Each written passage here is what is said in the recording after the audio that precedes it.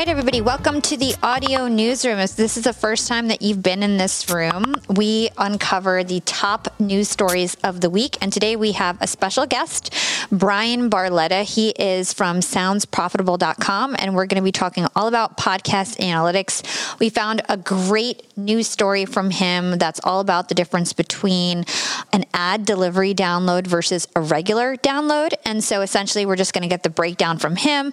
He's got lots of knowledge when it comes to podcast analytics. And so really just wanted to invite him here and have an open Q&A and interactive session and get all of the details in terms of what quantifies as a real download. What do we really need to know as podcasters? What does this mean for us as we move forward?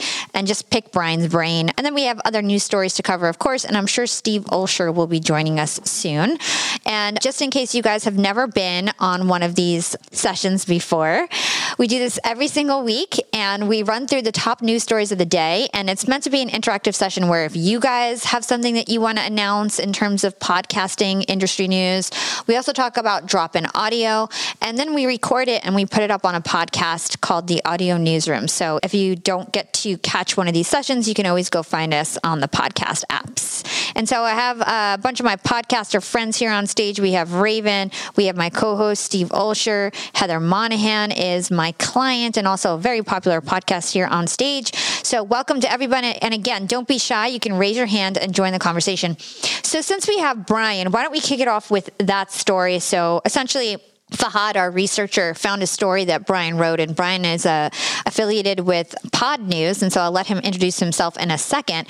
But essentially, they came out with a story that talks about the difference between podcast ad delivery and podcast downloads. And so as podcasters, we really need to understand the difference, because when we're speaking with sponsors, we need to understand what we're selling exactly. And we also need to understand the disadvantages and the advantages of the stats that are out there. Because from my understanding, most of the hosting providers are providing download stats, and download stats are more attractive than ad delivery stats. And most of us are selling sponsorships based on those numbers. So anyway, I'll let Bryan, the expert, talk about it a bit. But Bryan, I would love for you to introduce yourself, and then I'd love for you to kind of walk us through this new educational piece that you put out yesterday on Pod News and what it means for us as podcasters. Yeah, absolutely. Thank you so much for having me here. So I'm Bryan Barletta. I've worked in podcast advertising for about 6 years. I worked in ad tech before that for 6 years. And in September last year, I want to try and educate everybody a little bit more, because I've been a product manager, sales engineer, all of these different roles at companies like Megaphone and Claritas. And I felt like nobody talked to anybody but the decision maker. They weren't talking to the people who had to execute on all this. So everything I do at Sounds Profitable, we are affiliated with Pod News, and it's a great relationship there. But our focus is weekly, trying to tell you, like, hey, this is how the tech works, and you can do anything you want with it. And here are some neat ideas, or here's some things you need to know before you use it. It's definitely aimed at like the mid to upper tier of the industry. But what I like about that is that's something that if you're looking to grow what you're doing, it might not be applicable in your first 10 episodes, but it's good for you to know as you grow into it. It's completely free. I don't sell anything. Everything we do is sponsor supported, because I'm just trying to grow the space. Like, I truly am a giant nerd about advertising technology. And so I just like talking about it a lot. But this week specifically, we dug into the differences between downloads and impressions. So the big thing about these metrics is I want to take a step back and say that, like, whatever you and the advertiser you're working with decide on is ultimately the only thing that matters. The best thing to represent your inventory is always going to be downloads, because a download is what happens when a user downloads 1 minute of the podcast. So if it's automatically downloaded through Apple Podcasts or Overcast, or if the user presses play, it can be as little as 1 second of pressing play on a streaming connection for that IAB download to count. So your download numbers are going to be your largest numbers. They're the only primary thing that's certified, and impressions are a subset of that. Now, if you don't use dynamic ad insertion, the big thing to keep in mind is you don't have impressions. Even if you do baked-in ads, there's no way for you to differentiate between a download for the podcast and anything that tells you that the ad was also downloaded. IAB makes room for dynamic ad insertion to be tracked on ad delivery, which means not only was the podcast downloaded, so 1 minute of the episode is on the listener's device, But it also accounts for, did the portion of the episode that included the ad end up on the listener's device too? So having a download doesn't always mean you're going to have an impression, and that is the big differentiator there. And this is the hard part, because a lot of platforms will track both of them. Blueberry, for example, will track both download and ad delivery, but they won't let you put any third-party tracking on ad delivery, like Podsights, Chartable, Claritas. They only let you track on download. So when you're talking about a campaign, it's hard to say like, hey, here are our download numbers. Everyone's going to default to impressions. So the point of the article was to kind of clear up that download is about the episode being downloaded, and ad delivery is not available everywhere, is a subset of download, and is only when the ad has made it to the listener's device. That was super, super helpful. So why don't we take it a step back? Because I think that there's probably a lot of new podcasters in the room. And when you say IAB, they're probably like, what is IAB? I don't even know what he's talking about. So let's break down, what is IAB and what is the definition of a download? Yeah, so here's the best part about being like the only completely independent person in this B2B industry. Like, I get to speak my voice on this. So the IAB is very expensive to participate in organization. They do have the only standard that measures downloads and ad delivery at scale. There are some other options out there, but this is an organization that charges tens of thousands of dollars each year to participate in it based on the size of your company. So even my company, it would cost between $5,000 and $10,000 per year for me to be part of it. And then you also have to pay an auditing firm to audit your methodology, which is $20,000 to $30,000 for these hosting companies. So basically, they developed this methodology, which doesn't get updated fast enough. The difference between the last two versions, version 2 and version 2.1, was 4 years. You have to pay to be part of it. So your hosting platforms are paying probably $40,000 to $60,000 a year to participate in it. But it's getting people close to saying that when I say a download works, like when I say this is a download, it's very likely that another hosting platform or another advertiser will say the same thing. It's getting us close to counting things the same way. Their methodology on that is based on a 24-hour window for uniques. So if I go back and listen to the same exact podcast multiple times in a day, it'll start to filter that out. If I listen to at least 1 minute of the podcast, it'll capture that and say I've downloaded it. It's just kind of a base to get around, and unfortunately, it's our only option. And because I went on a tirade there, I super forgot the second part of the question. So I asked, what is the definition of a download? You did briefly mention it, but if you want to just reiterate what the definition of a download is. And then maybe also, I also hear this question a lot. I do a lot of these Q&A with podcasters, and they always ask me, what's the difference between a stream and a download? Because they get that mixed up too. So I'd love to hear your perspective on that. Yeah. Okay. So the IAB counts a download as 1 minute of the audio has made it to the listener's device.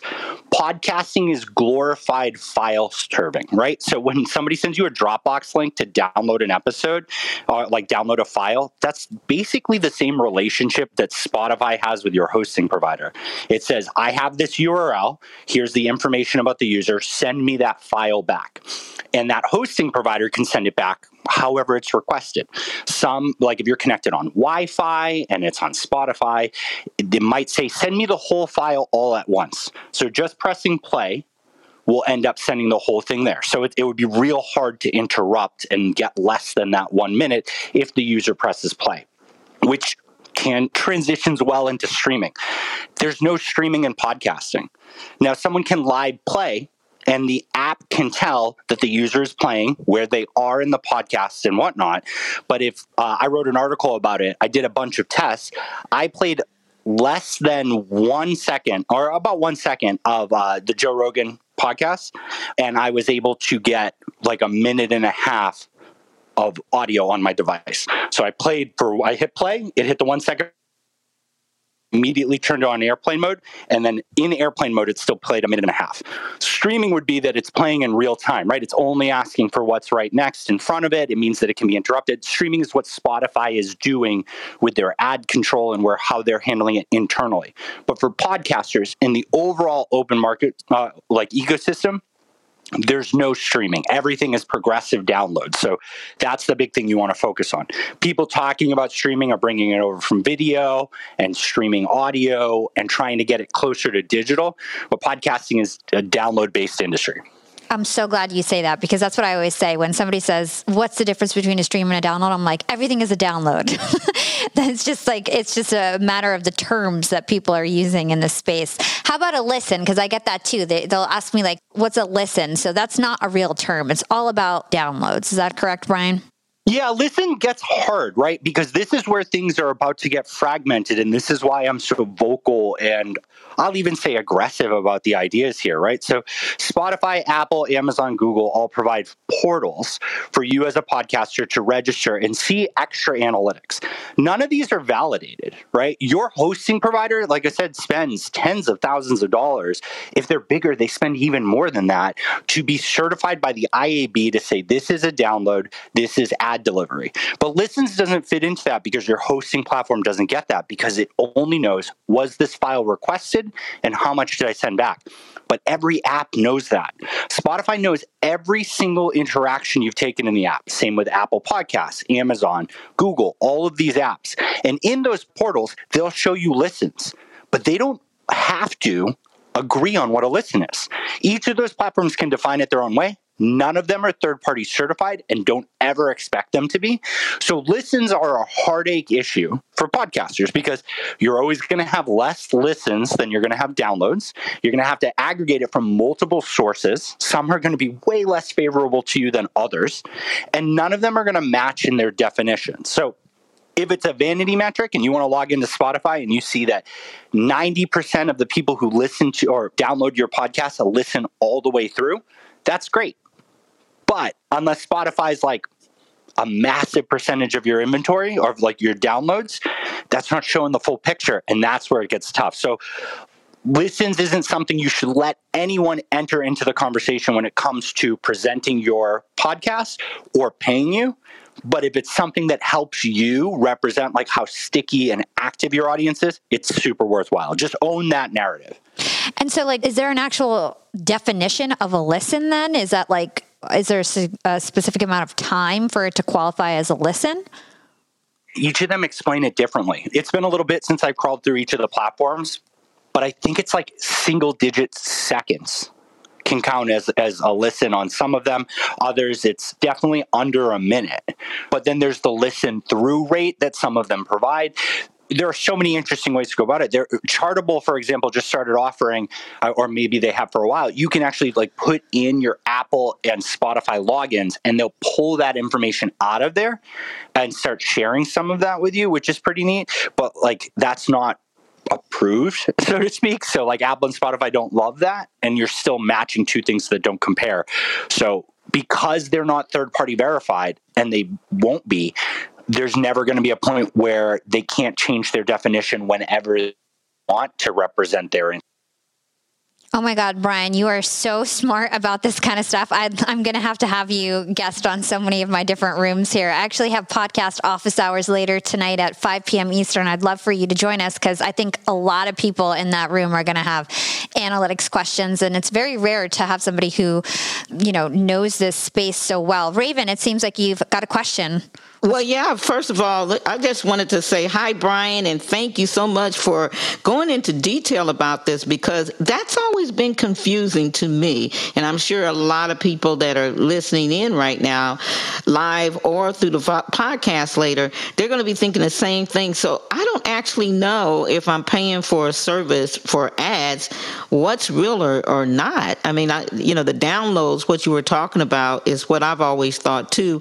People are downloading, but are they really listening? But from what I understand, you're saying if the ad comes on, it doesn't have to be on long to count. Is that correct? No. So if in that example, say it's a 3-hour long episode, right? Mm-hmm. And it was somewhere around 5 to 15 minutes of playing was enough for me to turn it offline.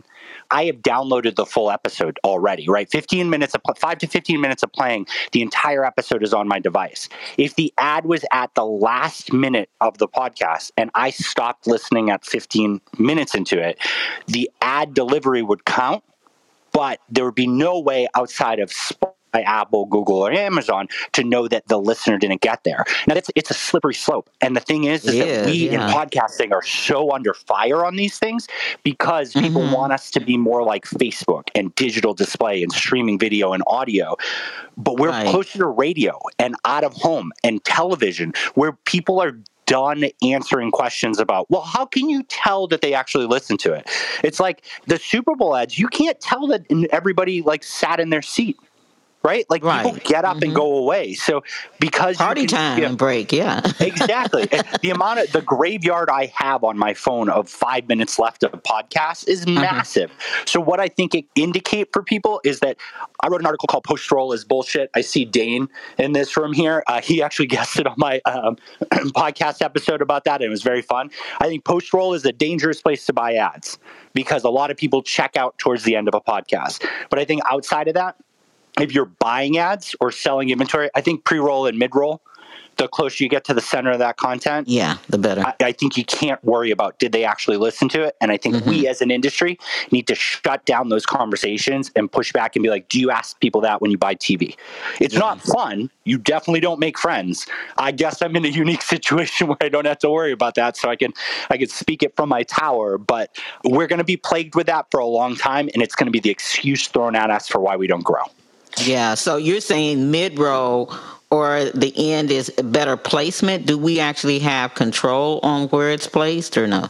When you're buying inventory from a podcast, I would focus on pre-roll and mid-roll. My honest preference is I wouldn't buy any pre-roll that starts at the beginning of the show because there are a few things more off-putting than hearing an ad before you hear the host's voice or what they're going to talk about today. But I would just say I would not venture into post-roll unless that podcast selling the inventory can prove the efficacy of that spot. I think there's plenty of other available inventory, and you can usually dictate that when you're buying. And if you can't, there's tons of inventory out there. So I would really think about where you buy. This is really interesting. You really gave us a lot to think about. Final question I have, and then I don't know if Dragon or someone else has a question, but I was just thinking if someone wants to start doing this and they never done it before and they start talking to the different companies that offer this, Brian, what should be their biggest or most important question that they should ask to make sure they're getting this service from the right person? On the buying side or on the podcast producing side? Both. Both sides. But I was mainly thinking podcast producing, but let's say both sides, Yeah, on the buying side, I would start by buying things you know. I would do HostRed. I would do relationships with podcasts that you like that are on the smaller side so you can see it hands-on. I would ask them for visibility into it. Let them know that you want to be more educated on this process and really understand it and make sure that's clear. On the host side, on the podcast producer side, I'm very excited about this. I've actually got another article on Monday that's coming out that's all about this.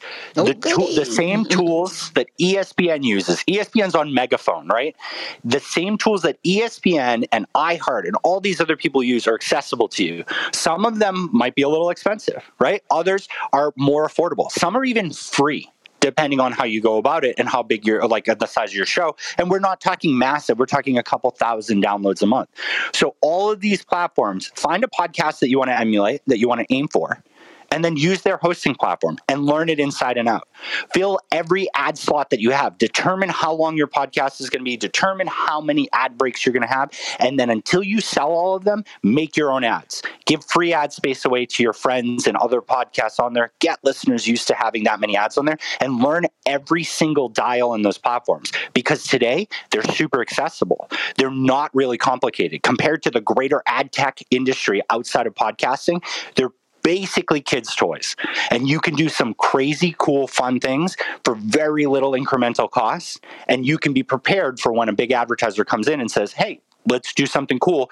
You can show them something that's unique to you because you have mastery of it.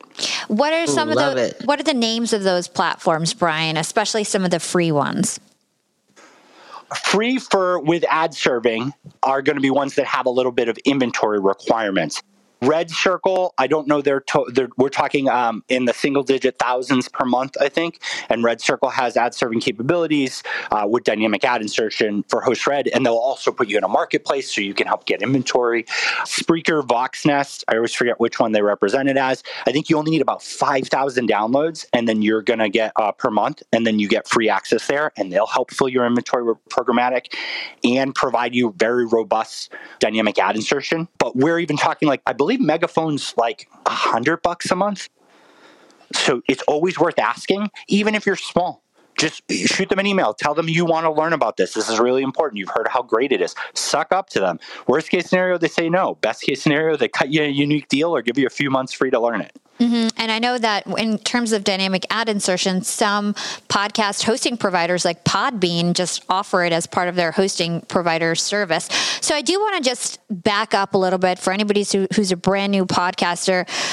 I want to kind of define or just help explain the difference between embedded ads and dynamic ad insertion. So embedded ads are when you actually record a commercial and you include it in your audio, and that audio kind of just lives on forever in the podcast apps, and you never really remove that commercial. It just stays there forever. It's embedded in your show. And then they have dynamic ad insertion, which is more programmatic because those ads can be swapped in and out. And so you can sign up for a platform like Red Circle or use Podbean Advertising Marketplace or whatever. Megaphone has that option as well, where you can say, okay, I want to have 2 mid-rolls. They're always going to be at this time. And it can be commercials that you're not necessarily reading. Usually you're not the one reading. It's a Ford commercial will go on and get played on your podcast. But there are some downfalls of dynamic ad insertion. For one, you may not have total visibility depending on the platform in terms of the commercial that will get played on your podcast.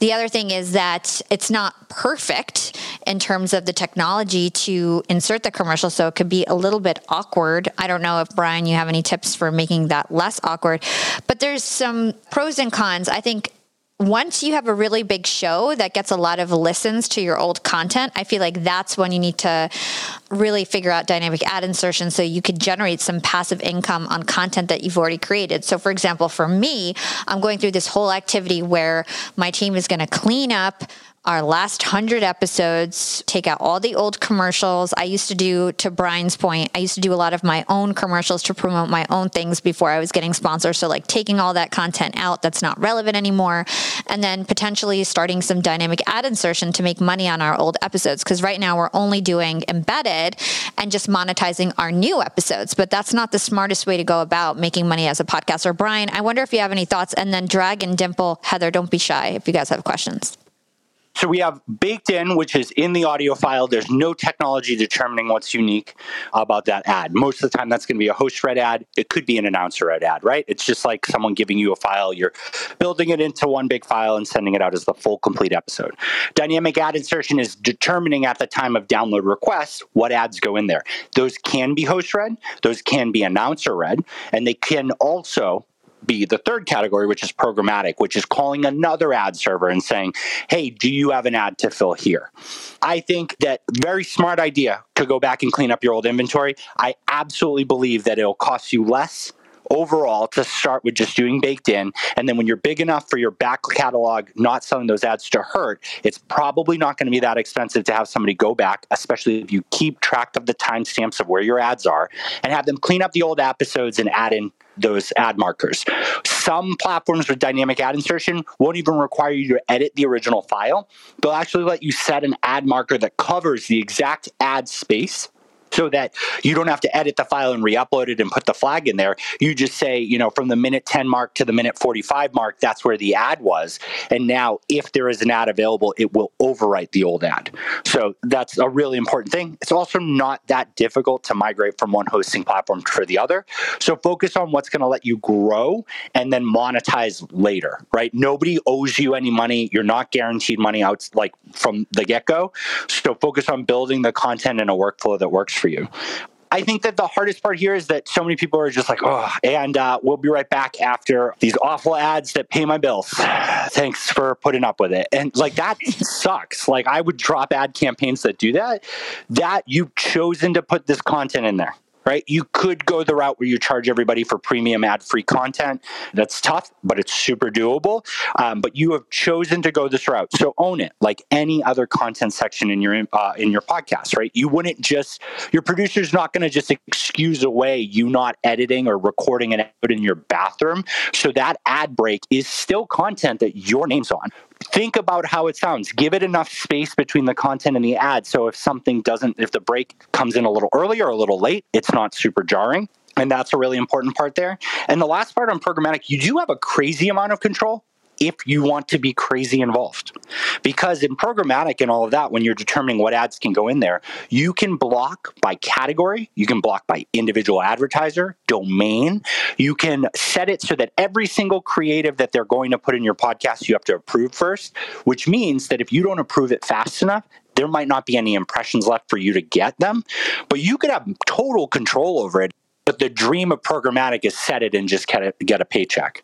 But then we enter that fear of you don't know what content's going in there. So the more hands-on you want to be, the more expensive it is. And your options really are a sales team or opening it up to technology. And both options are valid, but you inevitably need headcount to make it work. Yeah, I'm getting the feeling that from what you just said, that you're not really recommending us having too much control, being too involved in it, to let a team or agency handle it. I think there's a fine line. I think you need to know your expertise. I mean, like, as I do things that sounds profitable, there are absolutely areas where I could grow and do better, but I'm a one-person shop. I have an editor, and he does all of the production because I hand it all over. Are there things that I would like to handle differently? Yeah, but I can't do it myself. I can't communicate it. So it's where I want it, and it's directionally good. It's not detrimental. So you just got to figure out what level of distance you can have. And the biggest thing is just don't sign anything exclusive, right? Like there's very little that someone can offer you exclusive that's actually going to pay out for you. And if you really need to, regardless, keep short contracts. Because if you try something for 6 months and it doesn't work, you can figure out what it is. Most people benefit and grow from things more when they're in a situation that is not what they want than not having anything. So if you don't have any ads, you can pine all day long about, I wish I had ads. If you have bad ads, you bet your ass you're going to bust it to go get better ads once that contract's done, once you can work with someone else. I have some more questions for you, Brian. And guys, if you have a question for Brian, he is a podcast analytic guru. Just raise your hand. Okay, so we'll go to Dimple and Dragon. I'm going to ask you one question, then we'll go to Dimple and Dragon. The question I have is, the analytics for podcasts are very disparate. And I'm wondering, like, what's the best way, in your opinion, to analyze how many subscribers you have on your podcast? And then another question that I have as a follow-up is, what is the best way to understand how much people are listening, or like how long people are listening to your podcasts? Like, what are the best platforms we should be looking at to get that kind of information? Yeah, for the first one, I believe Chartable is my preferred partner for publisher analytics, right? Because I think that they're the most friendly and progressive on that end. It's free. They have a paid tier on that end that shows more data. But I believe one of the things they offer, either free or in the paid tier, is they do some math that figures out like the frequency of that same IP address and user agent connecting over a set period of time to let you know that this is likely a subscriber. Most hosting platforms also do things like that related to the concept of unique listeners and time periods. There's no uniformity on that, and it's something that people are starting to push for. It's wild to me that we haven't dug into it more. But I would say that the first place is ask your hosting provider for it or see what other hosting providers offer it. The second is I really do like third-party analytics because they're a great way to validate everything that you're seeing or sharing and check out, Chartable, Podtrac. I think Podsights has a prefix analytics, and these will all show you all of that. So I'm such a nerd and I have all those things, and yes, I get the download number and like the unique listens, but nobody is saying like, Hala, across all the apps, you have 300 100,000 subscribers. I can see I have over 100,000 subscribers on Castbox. Like, some platforms say how many subscribers you have. Apple has it in their analytics, but their analytics is so off. I don't believe any of it. Right. So it's just, I guess the moral of the story is that there's no one place to go find your subscribers. Oh, definitely. Yeah, and I mean that's analytics in general. I mean, the people that you can trust are not validated by third parties, so the apps themselves, right? Like you said on Castbox, Castbox knows how many people hit subscribe on that button, and like it would be real weird for them to mess that up or lie about it, but like nobody's confirming that. But the downloads to your hosts are really the only thing you can control, right? Because that's in one central place. Everything else, you're at the whim of that partner. Right, you get to like figure out what they're going to represent, and that's the big thing. You have to like this. Your second question was about listens again. Yeah, like is there a certain source that shows how long people have listened to your podcast? Like I know Apple gives some information, but again, their analytics are so bad. So I'm just wondering, is there like, for example, Spotify is like, if you want demographics information for free, go look at Spotify. You'll get it's not going to be all your downloads, but you'll get a sense of what your Spotify listeners are like at least. So I'm just wondering, I'm just trying to pick your brain in terms of like, is there some hidden gem that I'm not thinking of? I think that Podsights and Chartable both offer on the download level demographic info. So they take the IP address and they're able to layer things out there about your audience as well. They're also pulling in the Spotify and Apple or the Spotify data for demographics.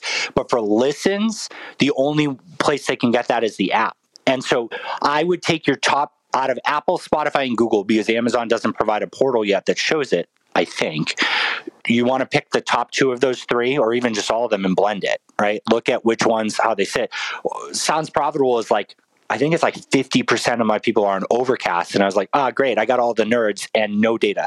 So like I got like 6% of my listeners are on Spotify. So I'm just like, well, thanks for all that great data, Spotify. That's not, not even at 1,000 downloads total per episode in a month. It's less than 60 downloads for that demographic data or listen data isn't going to be super helpful. So pick the biggest of the big name platforms that do provide that and just look at it. But I don't know. I mean, I think that downloads are the only thing you can control and you can grow and you can see the results of, and they're validated and you own the source that's at. A lot of the rest is guessing. All analytics besides direct control analytics are to an acceptable level bullshit. We all that's what advertising is. You're buying into a methodology that makes the most sense to you to progress forward and drive results, because they all do drive results. Even analytics that people don't agree with, if you can learn an action from them, you can make results. And so it's whatever you're going to use the most and get the most value out of. So if looking at downloads while you run campaigns or run, episode drops or other things to grow your audience doesn't help you, then look at other metrics. Try all of them. But it gets complicated. It's a time sink, and I don't know if there's a lot of return on it. But vanity metrics are called vanity metrics for a reason. I mean, we're seeing email click and open rates drop drastically because of technology. And every now and then I wake up on a Tuesday and I'm just like, oh, did this article suck or is it technology? So it's not easy. It's all of you are out there creating stuff and putting yourself out there, and to not get validation from it in a way that we're being told we're measured against, not fun. Yeah, 100%. And we're going to have some Q&A with Brian Dimple. I know that you have a question. I'd love to hear what you have to ask. Thank you, Hala. Hi, Brian. My question is, when it comes to analytics, like on your hosting platform website, so for example, if I use Captivate.fm, what are the implications if I'm sharing the website so people can listen to my podcast episodes there versus a specific link to say Spotify or iTunes? How does that factor into analytics? What do the analytics from the website, if people are listening there, do those count towards any other, platforms, or is it just in a category of its own? Thank you. Yeah, no, that's a great question. So web players and company run apps are some of the most powerful things in this space, because that's a closed circuit, right? So Captivate's web player is going to be able to provide more robust analytics. It'll be able to tell you every action the listener took on that player. But the trade-off that you have there is it's a web player. right? And so can they, like, it's a few more steps to subscribe. What's the environment? Until iOS 15 comes, I think that what they're doing some media control improvements. So there'll be abilities for web players to be more app-like for people. It is absolutely always in your best interest to drive something through to an app or podcast player that you control, because you'll get more data. However, the reality is even iHeart and NPR, who own their own apps and players, don't get a substantial amount of data, of listens through there. They get enough that it provides value for them, but they're huge, but it's still not breaking into like the double-digit percentages for them. And so that's a big thing to remember. So if it's free and you want to use it, that's awesome. But think about your experience as a listener. If I'm driven to a player, like, that could be a dead end for me. Like, oh, I'm listening for 5 minutes and then I gotta go take care of my kid. Well, it's not on my phone, but I want to listen to a podcast while I'm watching him run around in the yard. I'm just going to listen to whatever I was already listening to on my phone that's not connected to that web player. Yeah, that's a good point. Thank you. Awesome. Brian is just crushing it right now. Dragon, what is your question for Brian? I set a goal every day to make sure that I'm not the smartest person in the room, and I have succeeded. Oh, my God. Amazing stuff, Brian. Thank you so much for taking what I consider to be a completely different language and make a little bit of sense. I have a little bit of a different question for you in just listening, because I don't even know how this conversation started because I jumped in after, but obviously, Hala, you asked a question that just blew up with Brian. Brian, my question to you, because you're talking a lot about, analytics, but we're talking a little bit about ad space.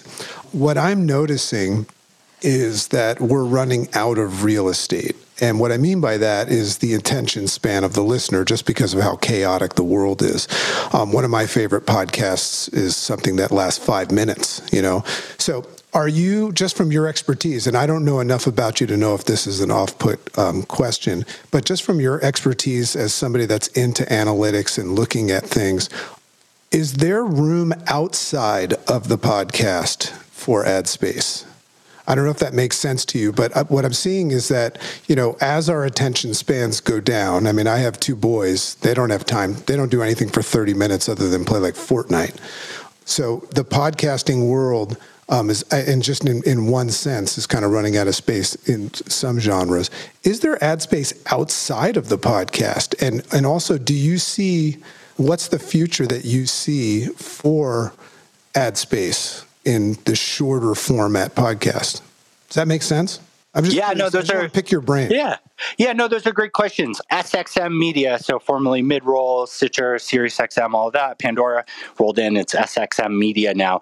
Released a case study with Signal Hill Insights showing that there was not a massive drop in recall between a 15-second ad and I think a 90-second ad.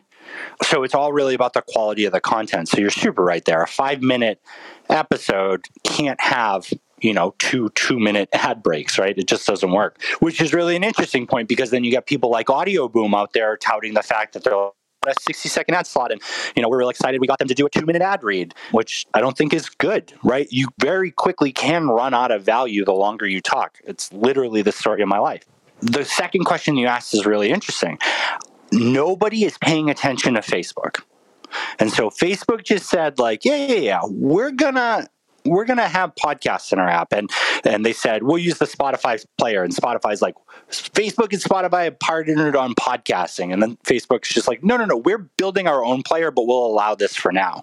So we keep touting that podcasters are, the audience that we have are like elite, and they're, avoidant of ads. They use ad block and all these other things. So that's like a really highly targetable group. So if people have that, they're following podcasts or they're listening to podcasts on Facebook that gathers all of your information and allows people to buy against it, the market around podcasting, advertising to people because of podcasting, is going to be huge, right? If I mark down that I listen to the Joe Rogan podcast and they don't want to pay $75 CPM for a 30-second ad on Joe Rogan, Well, I can find that person on Facebook with even more information about them because Facebook has all this first-party data. So the podcast listening becomes a component of that, right? And that becomes really powerful. We're seeing things like Overcast and CastBox and all these other ones that sell ads in the podcasting environments are doing very well. So it shows that the podcast listeners will interact with ads if they're in front of them. So I think that we're in this weird space where we have to figure out the inventory. I think you're right. We are starting to cram too many ads in there and people's attention span is going. I think that ads need to be treated the same way that we're producing content. So knock it out of the park. It's not an excuse just to make money and put your hands up and say, sorry, please listen to this. And then the last part is that the habit of listening to podcasts and what podcasts you listen to is a coveted piece of data to assign to someone. And we talk about how 50% of the US listen to podcasts and the other 50% never listens to them. Well, that other 50%, according to Tom Webster at Edison Research, indexes very high with Facebook users. So we're about to see a market of people who are being introduced to podcasts, and Facebook is absolutely going to assign them values based on their podcast listening habits and sell that to advertisers, effectively competing against podcast advertising. Yeah, and that's super, super cool, and I like the deep thought in that.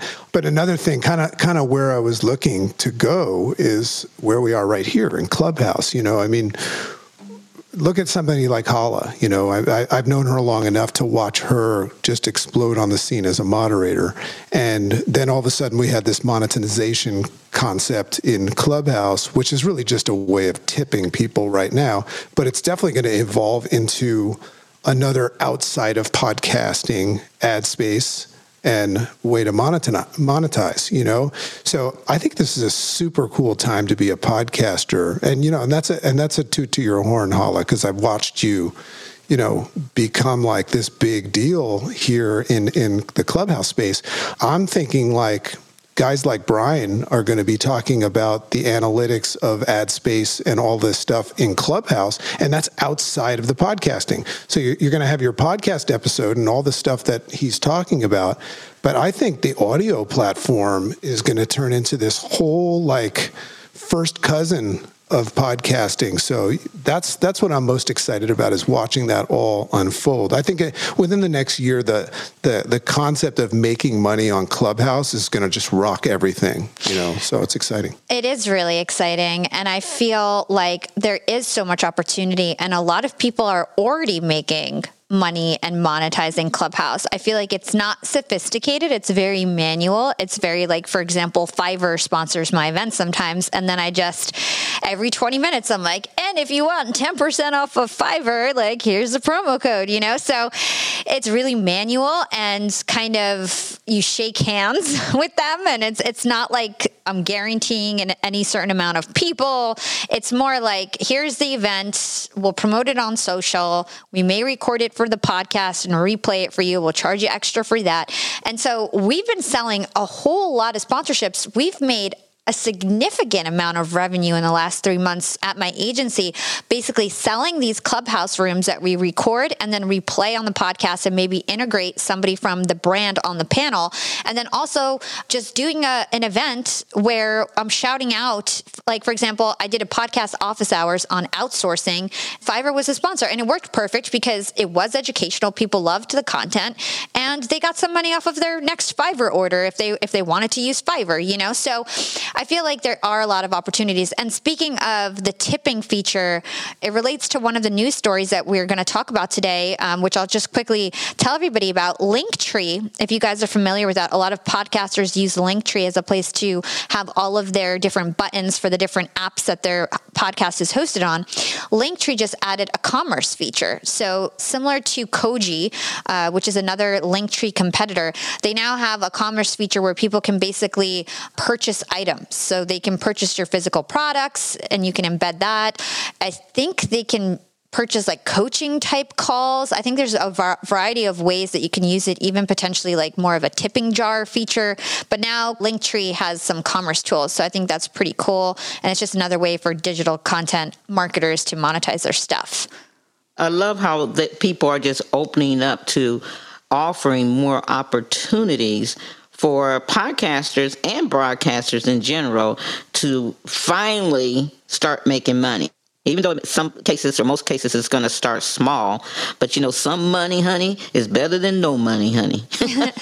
Right, Brian? Got to get some money. Yep. Yeah. So, Brian, I know that you used to work at Megaphone, and I'm actually in talks with them to potentially move my podcast on there and start dynamic ad insertion. What's the kind of money like? Because I know that a lot of people ask that, like, how much money can I make as a podcaster? And I'm sure with your experience in the platforms that you've worked on, you've kind of seen it all. Can you give us an idea in terms of like the type of money you can make as a podcaster who gets like 10,000 downloads an episode? Like, let's start at something that seems realistic for people, and just like, what kind of money can you make off podcasting, like based on your experience? Love that question, huh? Yeah. This is always really hard. If you guys can see my office right now, it's full of like podcast stuff and all that, but like tons of Dungeons and Dragons and other tabletop stuff and video game stuff. And I would love nothing more to hang up to this call, turn on a stream, and just make tons of money for playing video games. But the truth is that like no matter how passionate we are about something, sometimes the content might not resonate with advertisers. Sometimes might not grow enough. So at the end of the day, you could have a killer podcast covering a very specific topic and nobody wants to advertise on it because it's about sad puppies. And so there's no win. There's no average. Everybody's unique. You might hit gold. You might never make a buck. But what I can say is that like there are companies and there are podcasts out there that are big that are charging as low as $20 or $30 CPM for their individual show, but they have tons of impressions. So CPM is per 1,000. So every 1,000 for $30 for 1,000 downloads, 10,000 downloads in that, right? That's $300. My math's terrible because I haven't enough coffee in the afternoon. But, like if they get to millions of downloads, if they get to, tens of millions, that adds up even at that number there. There's stuff like Spotify and other ones that charge more, 60, 70, 80, 100 over that, right? Depending on what it is and the uniqueness of it, depending on the level of control, the targeting, the growth. What I can say is that if your goal is to make money on this, you need to treat it like a business, not for creative, and you're just going to get paid for being creative. So like if you were to go rent retail location and like start a store, like they tell you that like the first 3 to 5 years, you're not going to make any money and you're going to put tons of money into it. So I like to suggest that people be prepared to put in over like a 3-year period as much as they hope to make a year in the future, if not more, and get comfortable with investing into it to grow it. But the only surefire way to make money is to work with a partner that is going to focus on filling your inventory 100%. MTM with Megaphone is great, right? They're selling you with a premium brand. They're taking a substantial cut of what they're selling it at, but they can't guarantee you any inventory. Every advertiser that comes in this month could say, I only want to be in sports. And they could just sell the whole sports vertical and everybody else could have no inventory from that, right? So the best way to make money is to have as many steps up as possible. I recommend starting with, affiliate marketing at the bottom. Influencer Bridge by Veritone is one. The Something Junction is the old school one. I'm blanking on that. You can, with Influencer Bridge, I think with Audible, you can get $15 per sign up, right? So if you get like a 1.2% conversion rate on 1,000 downloads, you can make as much as you would have get like selling ads, right? And that's not a crazy amount, right? 12 people out of 1,000 being like, I love this book. You should check it out. Here's a free trial to Audible with this code. They don't even have to pay anything. You get $15. So having that as a baseline that runs whenever you don't have ads is great. Doing promo and selling it to other podcasters at a low rate is very great. Next step up, programmatic. I really am keen on partners like Voxnest Spreaker right now because their yield optimization strategy, which is their strategy to get you paid, is fill rate is more important than the CPM. So it might only be to you $2 to $10 CPM, right? On a blended rate. It can absolutely be that low, but then that motivates you for that to be another fallback. So the next step up is work with partners like Megaphone, MTM, to sell as a second seat seller to you, right? They're second to your ad sales team. They're not selling you direct, but you're included in their list. There's Gumball, which you can list your inventory on, and people can buy it e-commerce style. You can apply for any of the networks out there, MTM, AdvertiseCast, Podcorn. There are so many services out there that will list your inventory and not lock you down to anything exclusive, that will represent you or want to show your inventory, but not let anybody directly target it. And then the top layer is exclusive sales, which you either got to determine, do you want to hire a bunch of salespeople, or do you want to hire a company that is actively selling to put you in their list? One's going to give you one more attention, but you're growing your company and headcount. The other one is professionals in the space, but you're just one of their clients. So I would say that some of the biggest companies in the space are not getting close to 50% fill rate on average. And I would say that, that it takes a lot to get closer to 100, even with 6 ads in an hour-long show. So you got to hustle, you got to make connections, and you got to take every option. And every one of them that you don't like and you didn't get paid well enough, you should look to replace, not remove. I'm like vigorously, nobody can see me, but I'm like vigorously head nodding, because like everything you say is like, I feel like the advice that I give, totally agree that if you don't have a lot of downloads, one of the best ways to get your feet wet, practice with commercials, and start monetizing your podcast is through affiliate marketing. Fiverr has an affiliate marketing program. It doesn't necessarily need to be anything in the podcast or audio space. It could be like a furniture company that you like has an affiliate program, and you decide you're going to sell furniture. Anything that you think is going to resonate with your audience, you can go ahead and become an affiliate partner if they have it. And usually they're not asking anything like stats or they don't care. Like you just fill out a form, and then you get a promo link and a code, and you're just like off to the races, So definitely agree with affiliate marketing. Really good, just great information. Not many people know about this space, Brian. You definitely know more than me, and I love meeting people who have great expertise. So thank you so much for joining us today. Does anybody on stage, Billy, I know you joined, does anybody have a podcast analytics question for Brian before we close out the room? Well, first, I just laughed to myself when you said almost the exact same thing I said to Brian yesterday. We had a meeting yesterday. I literally could exchange what you said with what I said. I'm thinking of going to Megaphone, curious if it's a good decision. And so we're just replaying 24 hours later. Brian, am I wrong about that? No, that's spot on. And you also told me that I really had to get back on Clubhouse. And so this I know. I was like, wait, Brian's here? I was like, what's going on? I love it, man. Well, I just wanted to say thank you. Yeah. And real one quick follow-up. So, look, first of all, I mad respect you. I think what Hala just said is so true. You possess knowledge that most people, it's deer in the headlights. It's not connecting. So I would love it if you could kind of give us a breakdown and give us like in a very simple way. I totally get it. Like you start small, start with affiliate. Let's go mid-range. Hala asked 10,000 downloads. What if you're in the, say, 50 to 100,000 downloads per month? And as I mentioned, because of my business and because we're growing and bringing on so many new clients, and some of them have pretty successful shows, we're soon at that mark ourselves. But point being is, what are the factors you're considering when you get into that level? Because you mentioned so much right there, and I couldn't write down fast enough everything you were saying. So what is the most important 3 things I should remember, or anyone should remember, as either their network or their group of shows start to reach, a significant amount of downloads on a monthly basis?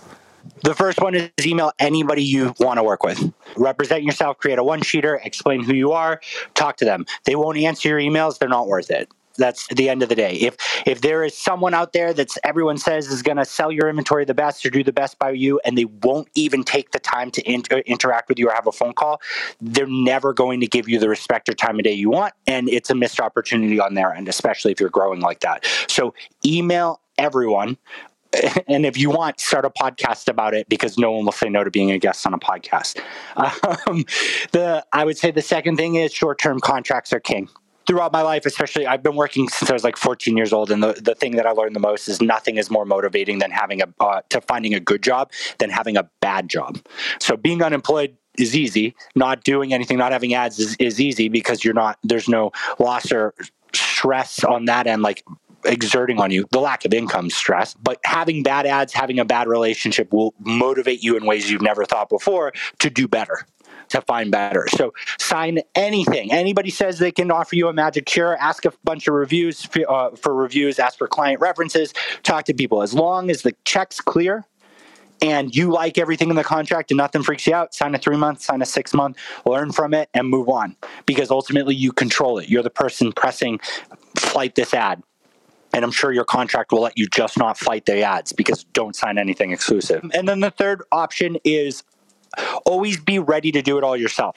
Megaphone used to be a content-based company, right? They were Panoply, and then they bought Audiometrics and they built a tech platform around it. And that tech platform, along with selling ads, became 10 times more profitable than they ever were with making podcasts. You overnight could go from a podcast creator and like a content creator to an ad sales company because you just figure it out. You talk to an advertiser, you pitch them on an idea. It's fantastic, but they want 1 million downloads and you can only get them 50,000. But you have enough friends to organize and create a network. And that network, you're going to take 10% because you put all of it together, and then you grow and they want to buy more. And then you find more advertisers. And next thing you know, you're not worried about your podcast. You're a network.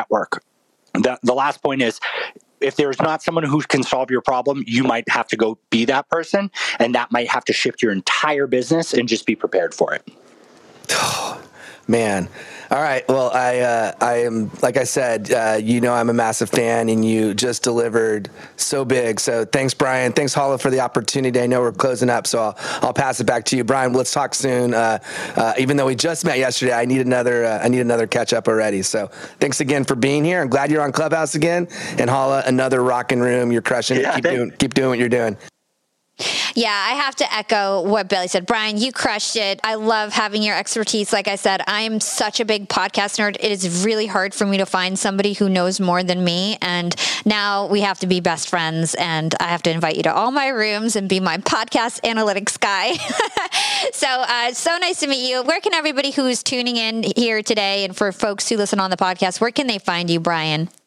Yeah, so you can go to soundsprofitable.com. There's nothing for sale. It's all free information. It's a weekly article, 2 podcasts a week, and then we do a product deep dive once a month, which goes through how to use all of these amazing ad tech tools in depth for 30 to 60 minutes. So please subscribe. Please share it with people. I'm simply trying to educate more people in this space. And can I just say, Brian, I really like what you said. I was going to ask you, is there a master class? Because I feel like I've been to part 1 today here in the audio newsroom. And sorry about cutting you off, Billy, but I'm going to run out of here. I have to go. But before I go, Hala, is it okay if we just give Brian a standing ovation and hand clap? How about that? Yay! That's for you, Brian. We appreciate all that you brought to the audio newsroom today, and I'm going to send it back over to Billy because I abruptly cut him off. Sorry about that, my friend. Okay. Not at all. You could interrupt me all day long, Raven. You know I'm a massive fan of yours. So I was just going to say, everybody on listening right now, go to soundsprofitable.com.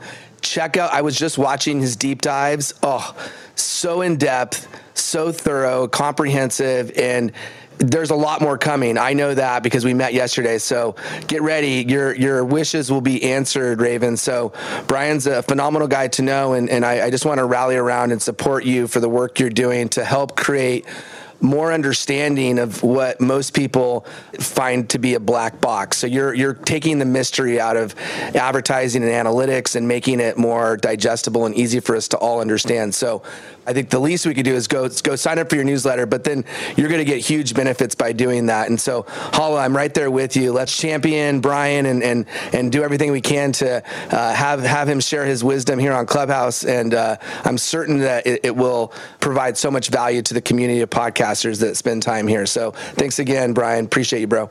Yeah, thank you. Thank you. Oh my gosh, we're like Brian fans forever now. So thank you so much, Brian. With that, I'm going to close the audio newsroom. I do want to mention one story that we didn't get to that's really relevant and big, just so that everybody has it.